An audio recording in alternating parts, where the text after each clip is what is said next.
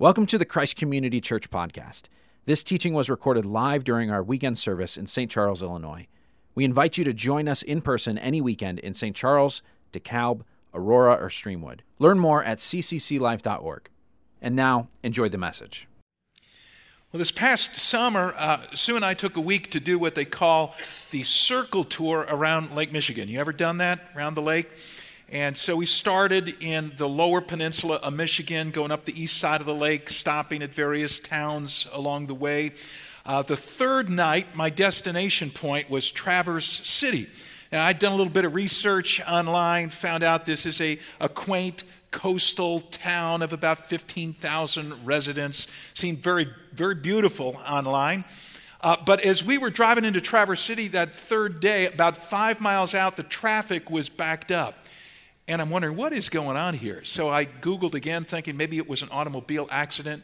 Well, it turns out we were arriving at Cherry Festival Week, where this quaint little coastal town of 15,000 residents swells with 500,000 tourists, 500,000 people, and we were there. Sue will never trust me as a vacation planner again. So we get into town. There is not a hotel within 20 miles that's got a room. So I go on Airbnb and I find us a bed. And when I say a bed, I mean like a bed, okay? It was a really old house. It was packed with other people. And we got the cubbyhole space up these rickety stairs. I got to the top of the stairs. I looked at Sue. I said, there's no bathroom up here. Like, babe, if I got to use a bathroom in the middle of the night and go down those creaky stairs, I'm going to wake everybody in the house. What am I going to do? She looked at me and she pointed to the styrofoam cup I was holding in my hand. No way. No. You ever been in a situation like that? You're out of town, you're looking for a place to stay, but you're seeing nothing but no vacancy signs. Well, that was the predicament that Joseph and Mary found themselves in that first Christmas. Let me read the opening verses of this familiar story to you from the classic Christmas text. That's Luke 2. Okay, if you brought a Bible with you, you could follow along or you could find it on your phone. This is Luke 2, verses 1 through 5. It says, in those days, Caesar Augustus issued a decree that a census should be taken of the entire Roman world. This was the first census that took place while Quirinius was governor of Syria, and everyone went to their own town to register. So Joseph also went up from the town of Nazareth in Galilee to Judea, to Bethlehem, the town of David, because he belonged to the house and line of David. He went there to register with Mary, who was pledged to be married to him and was expecting a child. I'll stop there. This is the word of the Lord. Yeah, thank you, God, for your book. Well, here's a little historical background, a little context to help you understand the story. It begins with a dude named Caesar Augustus. He was the first Roman emperor. Many historians say the greatest Roman emperor. He led Rome into a golden era of literature and culture and games in the stadiums and so on. He was kind of stuck on himself. He was the dude who introduced the cult of emperor worship. Worship me. And he issued a decree that a census should be taken of the entire Roman world, and this was the entire Mediterranean was under his rule at the time. Everybody had to go to their hometown to register. This was for taxation purposes. And that brings us to a young couple by the names of Joseph and Mary. They lived in the little town of Nazareth in a province called Galilee, but Joseph's hometown was down in a town called Bethlehem in the province of Galilee. Bethlehem was about 70 miles due south of Nazareth. He had to make the journey. It was a 3-day journey, had to be made on foot. And I say it had to be made on foot. There was no Amtrak train going there. There was no Greyhound bus. There was no shaggy donkey. Okay, I know we're used to seeing pictures of Mary and Joseph, Mary riding the donkey. There's no donkey mentioned in the biblical account, which is a bummer for me because I had the solo part of the donkey in my middle school Christmas production. I mean, I could still remember the song. I said, the donkey shaggy and brown, I carried his mother uphill and down. I carried his mother to Bethlehem town.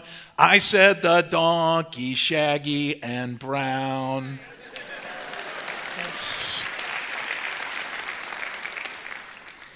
but I was misinformed. There was no donkey. Not that we know of, anyway. It was a 3-day arduous trip. Now, probably not so bad if you're young and robust, you're a carpenter like Joseph, but it had to have been horrible for Joseph's pregnant fiancée, Mary. Now, when I say fiancée, quick clarification here, engagement in Joseph and Mary's culture was a much more serious deal than it is for us today. In their first century culture, to be engaged was as binding as to be married. In fact, they often referred to an engaged couple as husband and wife, even though they weren't living together with each other yet, and certainly no sex until their wedding day. So, how did Mary get pregnant? Well, the Bible explains that the baby in Mary's womb had been conceived by the Holy Spirit. Her child was both God and human, and this unborn baby made the 3-day trek to Bethlehem especially grueling for Mary. And Joseph and Mary finally arrive at Bethlehem with scores of other tax-registering visitors, and there wasn't a no vacancy sign in sight. No vacancy in Bethlehem. No place to welcome the Son of God. Now, today, Christmas Eve 2018, I wonder if the same condition exists in our lives with respect to Jesus Christ. Do we have a place for him? Or does he get a no vacancy response from us? As we consider again the original Christmas story, there are 3 questions I'd like to ask you. Question number 1, I'll call the room question. And it's simply this: do you have room? Do you have room in your life for Jesus? I want to go back to the text, Luke 2. We ended at verse 5. Let me pick it up at verse 6 and continue reading. It says, while they were there, the time came for the baby to be born, and she gave birth to her firstborn, a son. She wrapped him in cloths and placed him in a manger because there was no guest room available for them. No guest room available for them. Historians tell us that a typical house back in first century Palestine might have 3 rooms. Okay, the family would live in the center room. That was the biggest room. And when I say they would live there, I mean everything they did was there. They ate there, they slept there, they watched TV and played video games there. Okay, that was the center room. And then to one side of it was a guest room. And this was kept available for guests because in those days there were no hotels. If you were a visitor coming to town, you would look for a family with an empty guest room. And at the other end of the house, the third room would be a stable where the family kept the animals. Well, according to Luke 2, all the guest rooms in Bethlehem were full due to the tax registration visitors. So Joseph and Mary were staying in somebody's stable where they had to use the animal's feeding trough, a manger, as a bed for their baby boy. So God sent his son into the world, but nobody had any room for him. I once heard a time management expert talking about making room in our schedules for really important things. So he used this analogy that's always stuck with me. In fact, I've borrowed it. I've used it myself numerous times. He brought out a big plastic jug, put it on a table, and he said to his audience as he dropped 3 big rocks in his jug, he said, "Is my jug full?" It sure looked full, so everybody called out, "Yeah, it's full." And he said, "No, it's not full." He took a bag of gravel and he poured it over the top of the 3 big rocks till it got to the top, and he said, "Now, is my jug full?" Well, they could tell he was up to something, so they were hesitant, but it still seemed full, so they said, "Yeah, it's full." He said, "No, it's not full." Pulled out a bag of sand and poured it over the top of the gravel, and it sifted down between the gravel pieces and the big rocks and right up to the top, and he said, "Now is my jug full?" And of course, by this time, nobody wants to answer because they know they're going to get it wrong. And so he answers his own question. He says, "Yes. It looks full, but no, it's not full." And he pulls out a pitcher and he dumps some water over the top, and now it's filled to the brim, and he exclaims, "Now my plastic jug is full." And then he asks a question. He said, "So what is the lesson? What is the time management lesson here?" And some dude in the front row, he raises his hand and he says, "Well, no matter how full my schedule is, I can always fit a little bit more." And the time management expert said, "No, No, here's the lesson. If you don't put the big rocks in first, you'll never get them in. So if you don't put the most important things in your life in the schedule first, there'll never be room for them. So let's apply that lesson to our relationship with Jesus Christ. As Son of God, he's certainly the biggest rock. He is the most important person we could ever put in our lives. But truth be known, many of us don't have any room for him. Yeah, if we want to get the most important thing into our schedule, we got to put him in first. But Jesus is just not that top priority. And now our lives are so crammed full of other things. Our lives are full of jobs and shopping and travel and kids' activities and working out and hanging with friends and the bears and whatever that we can't squeeze Jesus in. May I challenge you this Christmas season to make room in your life for what's most important, to make room for Jesus. Now, what does that mean? Well, if you're a Christ follower, well, let's start with those who aren't Christ followers. If you're not yet a Christ follower, it means making room for exploring the possibility of a relationship with Jesus. Being willing to admit the possibility, at least, that you're missing something really important in your life. And determining that you're going to check it out. You're going to check it out. How do you check it out? Well, I could suggest a couple of really practical ways. Here's a challenge for you. Consider coming to church for 3 months in the new year. Now, come back to Christ Community Church. Go to some other church that teaches the Bible. If at the end of 3 months, what you learn about Jesus isn't making a huge difference in your life, then I give you permission to stop going. Here's another thing you could do. If you're not yet a Christ follower, take us up on that Alpha course you heard mentioned earlier in the service during the announcements. Alpha is being offered all around the world right now. Got started in a church in England, but it's being used all around the world. It's a 10-week course. It's a discussion-oriented. If you're kicking the tires, exploring the possibility of a relationship with Christ, bring your questions about God and the Bible and Jesus and the Christian faith. You could go online and find out when we're offering it, what campus and so on. ccclife.org is our website. Check it out. Now, if you're already a Christ follower, what does making room for Jesus look like? Well, it means making room to grow in this relationship. So if you started coming to church, but you're making it about once or twice a month, or if you bought yourself a Bible, but you haven't really begun reading it yet, or you joined a community group. We've got 300 community groups across our 4 campuses, Bible studies for men, for women, for couples, for singles, for students. And you joined a group, but you only make it about half the time. Or you're a student, you're a middle school, a high school student, and you've yet to check out our midweek ministries for middle school and high school students. Or you've never found a place to serve Jesus around here. We've got a bazillion opportunities for you to do that. Make room in your life for Christ. If he's the biggest rock, get him in the jar, in the jug as soon as you can. Now, why this big deal about Jesus? What are you going to lose out on if you miss out on Christ? That leads us to the second question. Question number 2 is the recognition question. Do you recognize Jesus for who he is? This will tell you what you're going to miss out on. Who is Jesus? Let's go back to the story, Luke 2, pick it up at verse 8. Mary has just given birth to Jesus. It says, "And there were shepherds living out in the fields nearby, keeping watch over their flocks at night. An angel of the Lord appeared to them, and the glory of the Lord shone around them, and they were terrified. But the angel said to them, 'Don't be afraid. I bring you good news that will cause great joy for all the people. Today in the town of David, a Savior has been born to you. He's the Messiah. He's the Lord. Now this will be a sign to you. You'll find a baby wrapped in cloths and lying in a manger.'" Now there's an interesting contrast in these verses. I don't know if you saw it as I was reading it to you. On the one hand, the shepherds are told that when they first see Jesus, he's not going to look like much. They're going to encounter a little baby wrapped in some dirty cloths and lying in an animal's feeding trough.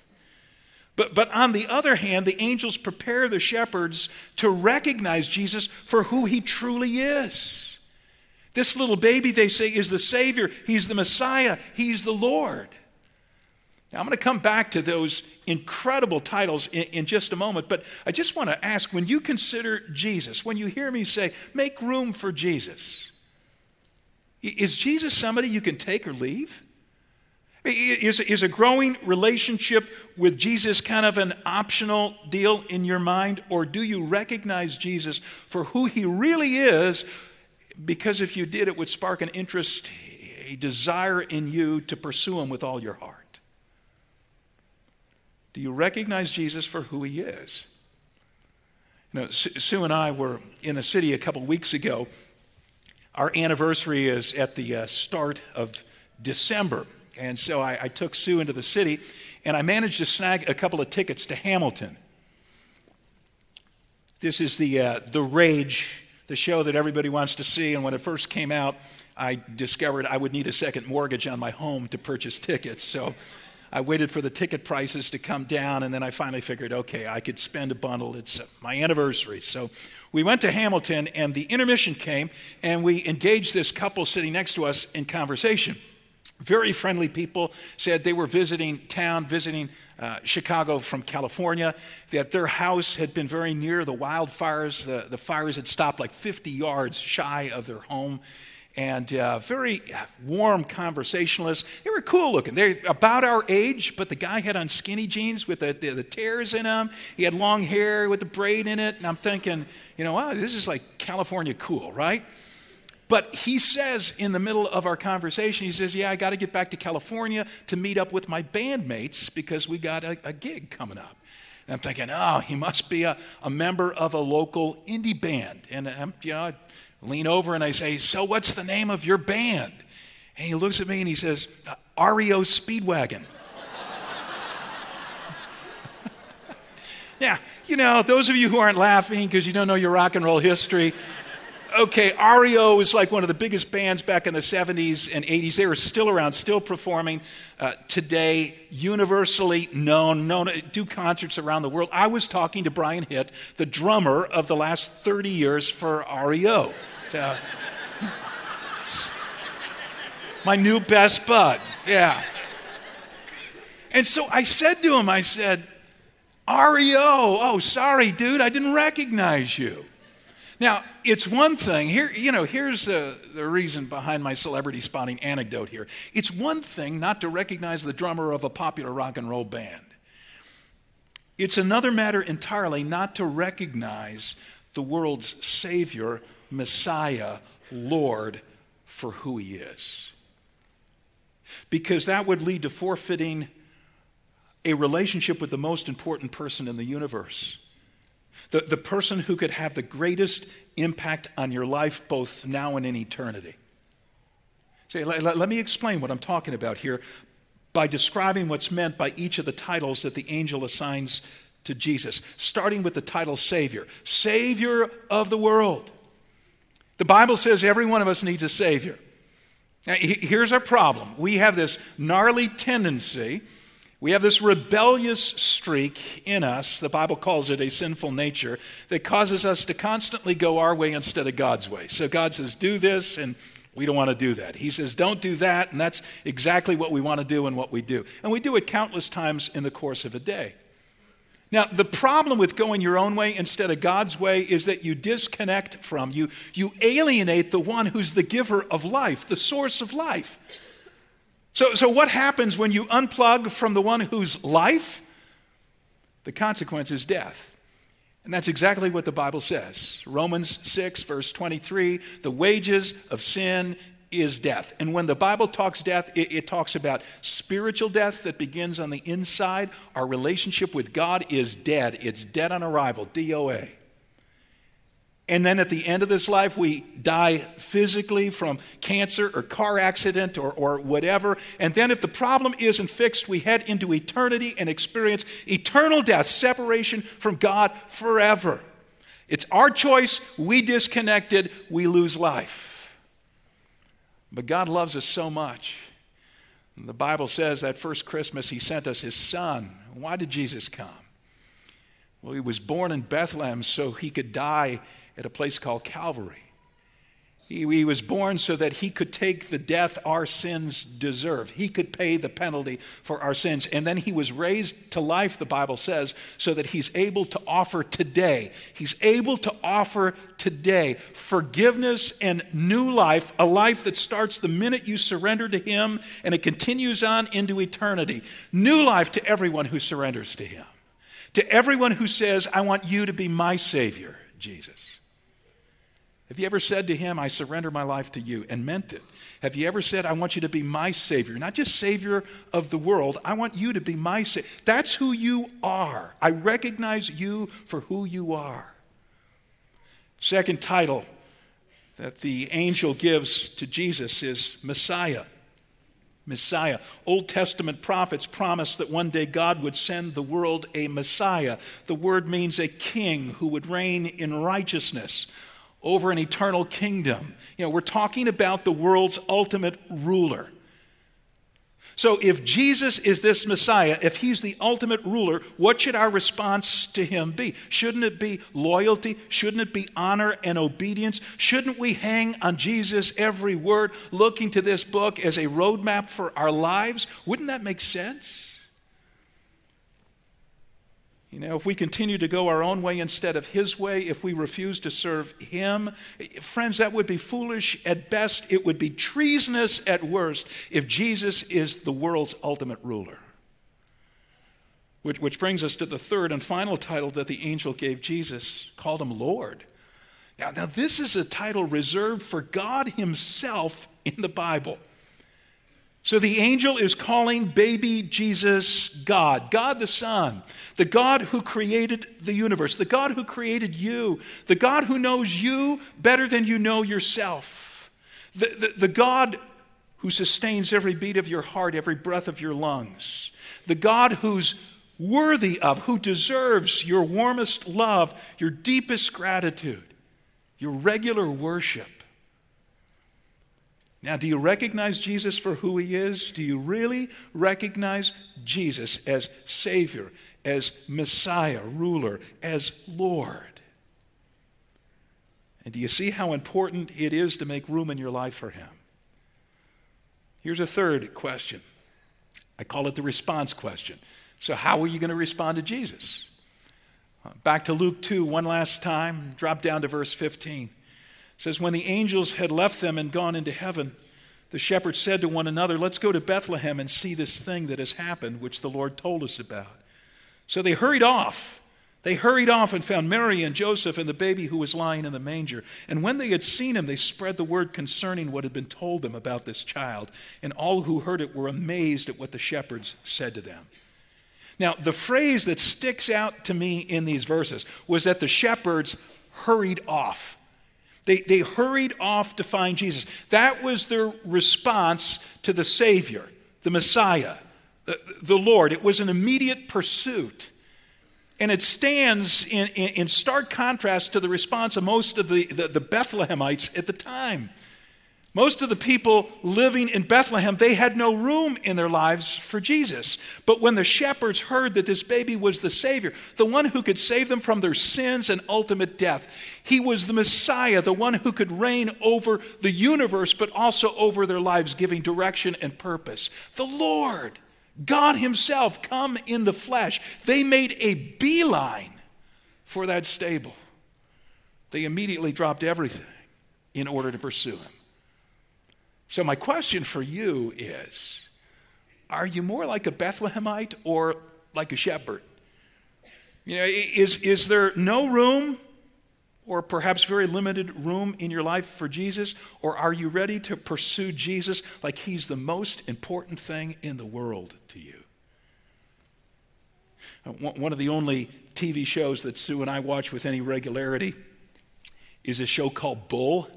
If you've ever seen it, it's about, the main character is a guy named Dr. Jason Bull. He is a psychologist who works for a legal team, and he helps them choose jurors and prompt their client for going before a jury in order to get their clients off the hook. And so recently, in fact, the most recent episode, they were defending this Roman Catholic priest. The priest had been charged with hit and run. He had killed a young woman with the church van. There was blood on the bumper of the church van. Now, what actually had happened, and the viewer is led to understand this, what had actually happened, a young boy, high school boy, had borrowed the van, had hit this girl and driven off, leaving her for dead, come back to the church, dropped the van off, and then confessed what he'd done to the priest.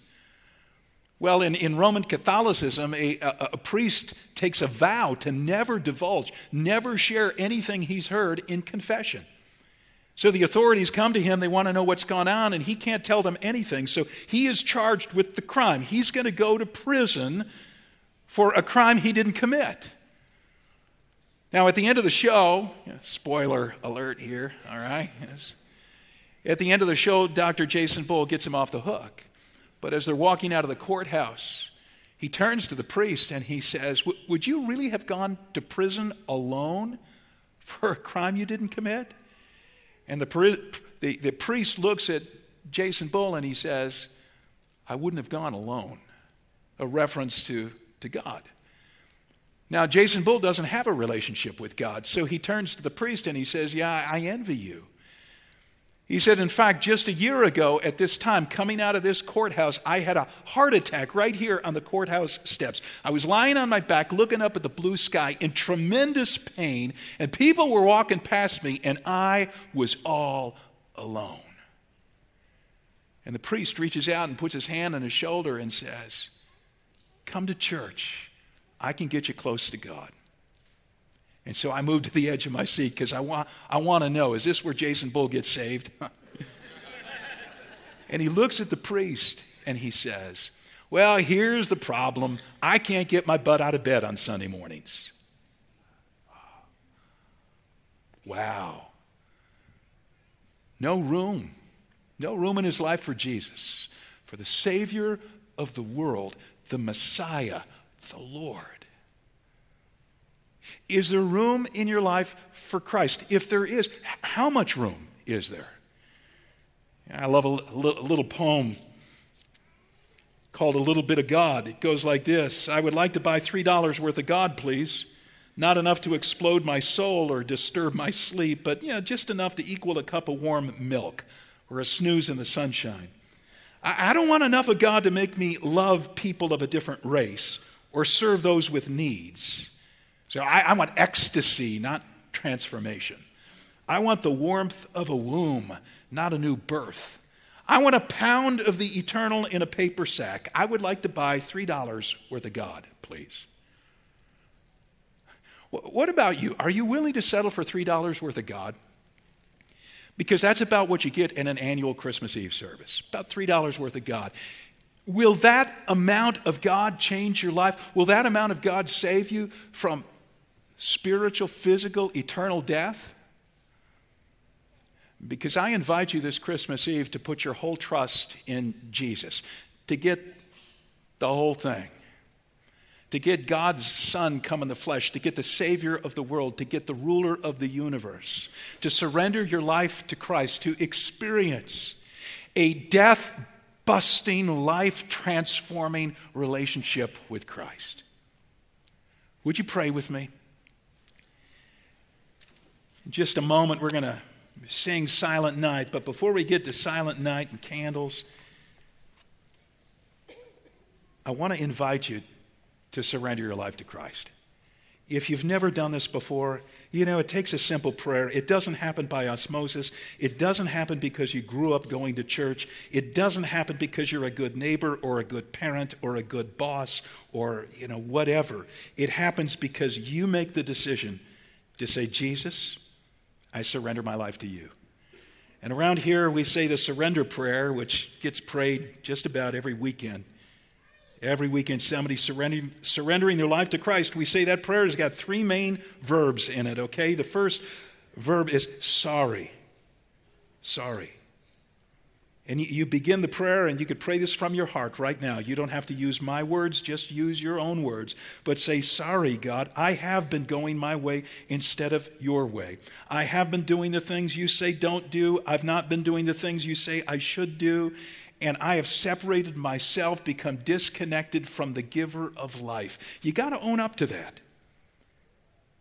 You can't come to Christ still claiming your own merits. I'm a pretty good person. You got to be willing to say, sorry. Sorry, I'm a sinner who is separated from you, a holy God. Can you say that? Can you personalize it? Can you look at specific sins in your life and say, God, for me it's materialism. For me it's this or that addiction. For me it's lust or pride or bitterness toward people I don't like. And I'm sorry. And the second verb is to say thanks. Thanks, Jesus, for what you did for me. Not only are you the Savior of the world, you gave your life on the cross to take the death I deserve to die. And I've never told you thank you. I've never said, I want you to be my Savior. That's what thanks means. Thanks means thank you for doing it for me. Can you put it in your own words right now in your heart? Can you say, thank you, Jesus, this is for me? The third word you want to say is please. Please come into my life. Please take over the reins. Please become the Messiah, the ruler that you deserve to be. Please give me an appetite for your holy word so that I want to read your book and I want to follow it. Please begin to run things where I used to run things. I want you to take charge. Please. Can you pray that prayer? That's the prayer of surrender. Just say, sorry. Thank you, Jesus, for what you've done for me. Please become the Savior, the King of my life. And if you've already made this decision, you consider yourself a Christ follower, I'm going to ask you, I'm going to challenge you to look at your life. How much room are you making for the one who's Savior, Messiah, and Lord? Is he getting a token amount? Is he getting $3 worth of your time and effort? Are there things you need to take out of the jug so you could put the big rock in the jug in 2019?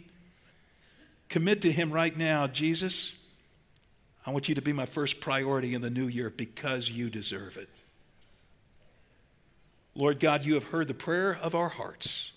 You know the sincerity, whether we've prayed like we really mean it or we've prayed because we're just looking for a way to get off a hook somehow. And I pray that you would help us to mean it and you would bring the change that comes from the inside out. We pray in your name. Amen.